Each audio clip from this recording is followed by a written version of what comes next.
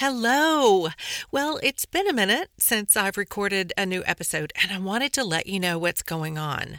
I'm writing a book, two actually, that will be published this year. I've heard from some of you that you're furiously taking notes as you listen to the podcast episodes. Some of you have even printed off the transcripts and are highlighting them and putting them in a binder.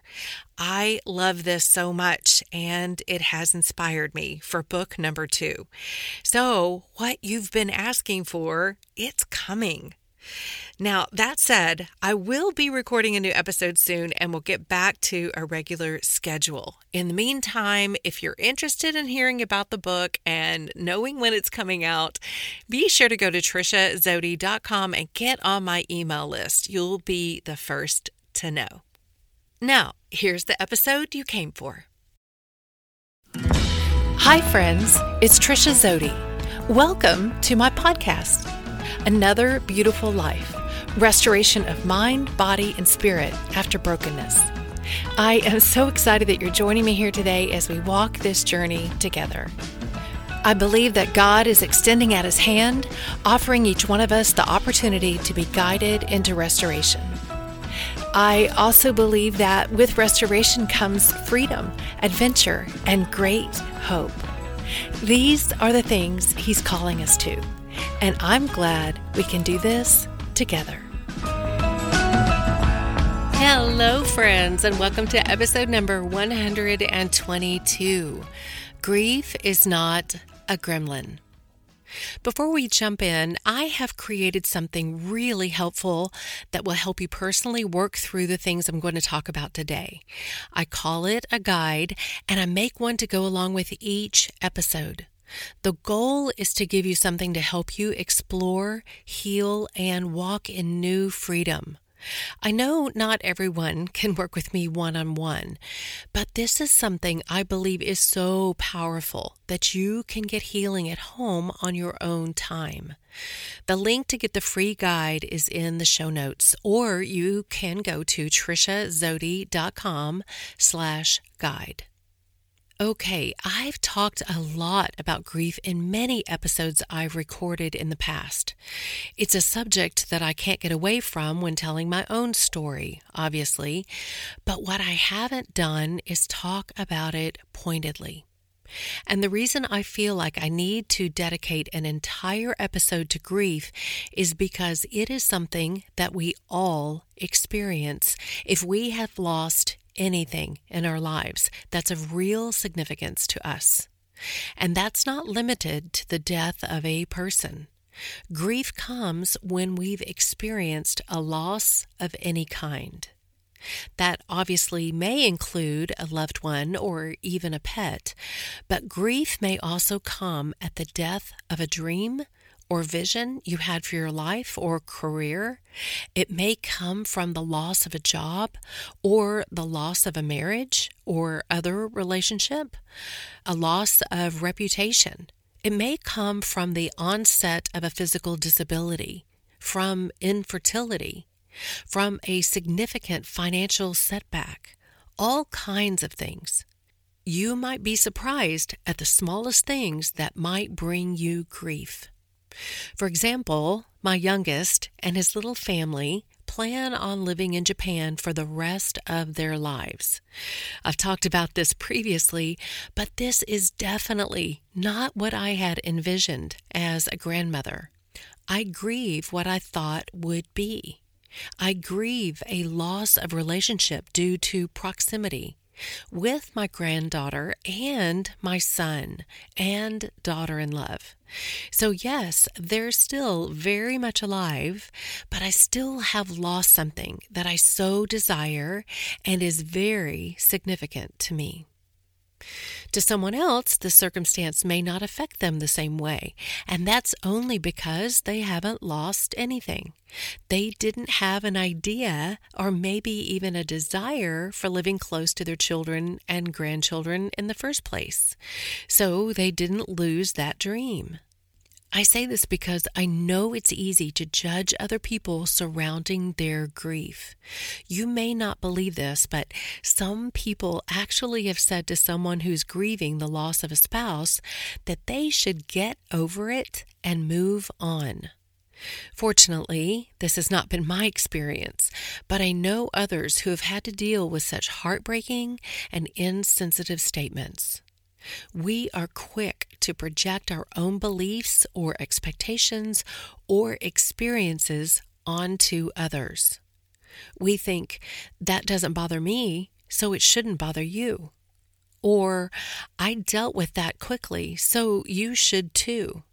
Or, my grieving looked like this, so since yours doesn't, you're not doing it right. We lose all empathy or even simple sympathy. Instead, we should understand that people grieve for different reasons and for different seasons, meaning they will go through the grief process at their own pace and in their own way. Grief is not linear, and it has no timetable. You do not move through stages of grief to an end game. No, grief includes a series of psychological and emotional experiences that have a lasting impact on your life, but that will also be with you for the rest of your life. This is why it's important to understand that grief is not a gremlin, it's a gift. That statement, grief is not a gremlin, comes from many conversations with people over the years who are trying to avoid grieving. But they are. So they feel like grief is a gremlin or a monster that is hunting them down, that will kill them, or at the very least, send them into deep depression and ruin their life. They fear grief. So they try their hardest to avoid it, ignore it, pretend it's not there. But what we need to understand is that grief is an emotional response to something we lost that we loved. Grief is evidence of love and dreams and desire. That is why grief is actually not a gremlin, but a beautiful gift. It's evidence that there was love, and love is always a gift. This is why we can welcome grief.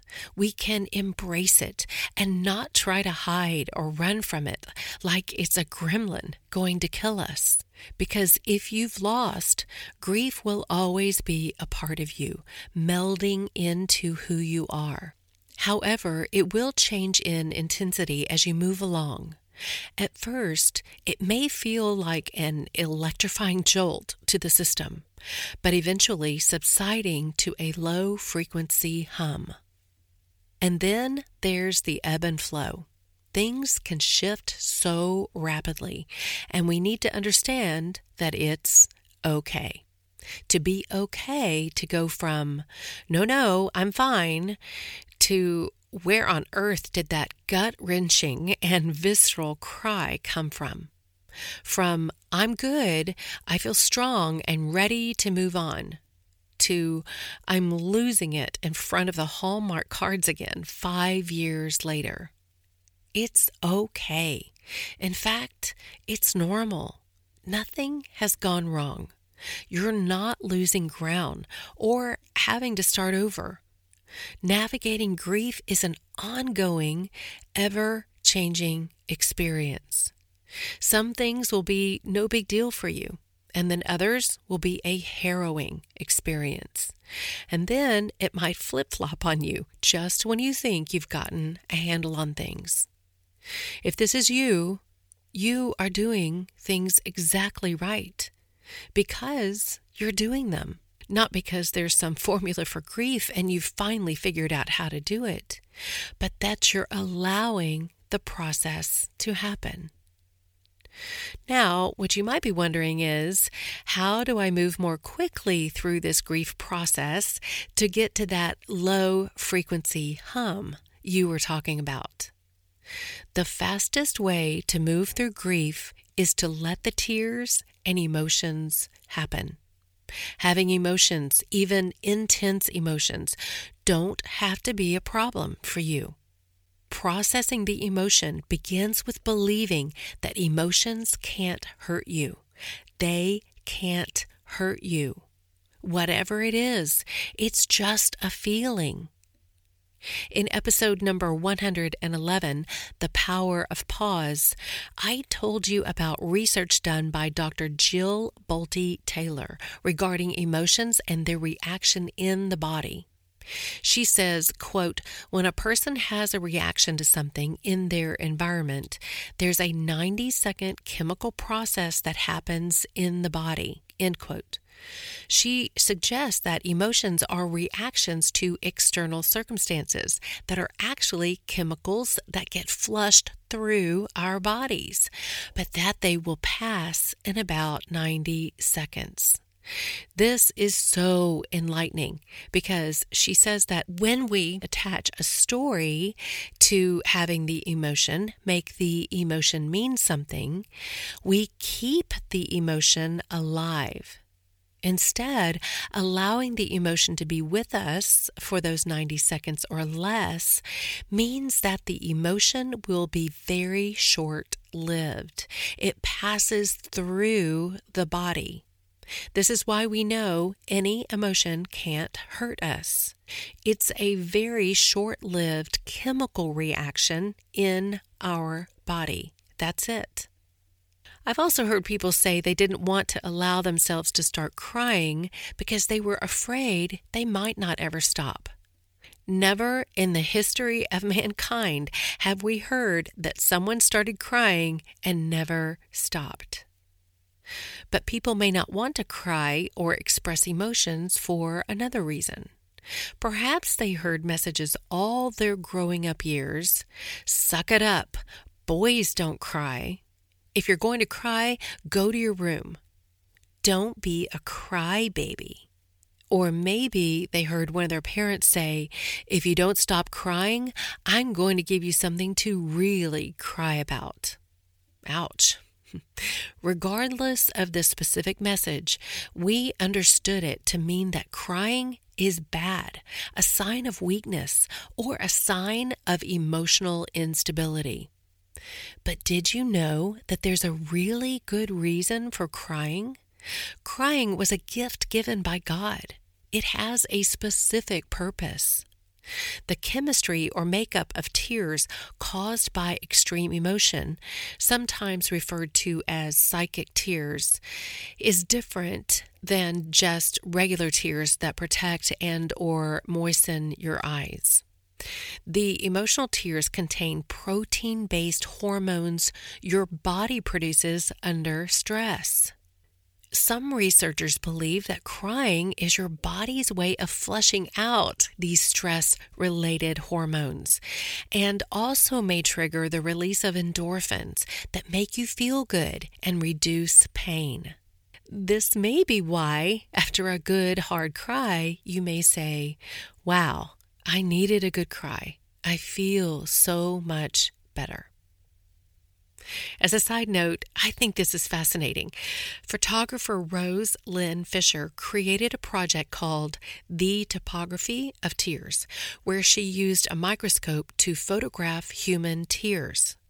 She found a remarkable difference in the shape and structure of different kinds of human tears, from grief to joy to laughter, and even tears from cutting an onion. I'll link her website in the show notes if you want to take a look. And I just have to say here, there is nothing accidental, random, or unintentional about the human body. Our Creator God is amazingly detailed. Okay, so let's get back to the processing of the emotion itself. Sometimes because we're so good at judging ourselves, and that voice of the inner critic is so loud and obnoxious and rude sometimes, we think we need to get to the root of why we're grieving and solve it. This is not true at all. There is nothing to solve. It's grief. Okay, there, we solved it. And the root is love. If that's what your brain needed, it's solved. But this is where I want to also tell you that you don't need to give yourself grace in this moment. I know I do believe that there are many times and scenarios that we need to learn to give ourselves grace, but experiencing grief is not one of them. Instead, you need to give yourself permission. Give yourself permission to ebb or flow, to be up or down, okay or definitely not, whichever it is today.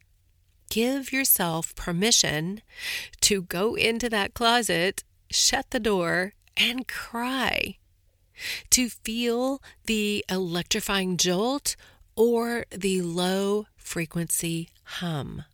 You don't need to give yourself grace here.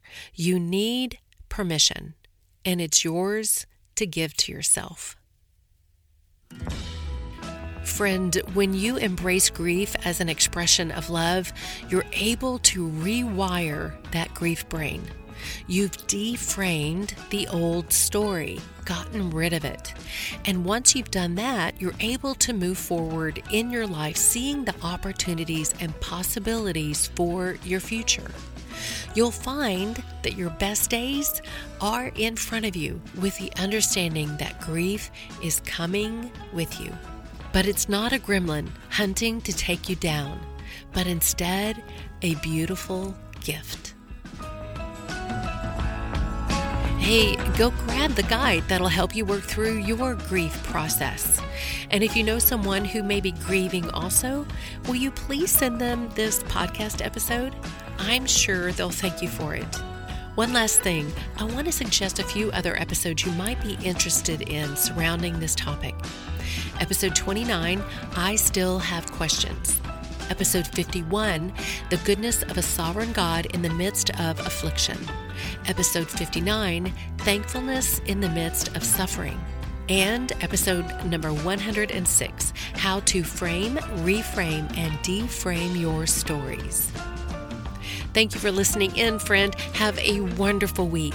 See you next Wednesday for the next episode of Another Beautiful Life.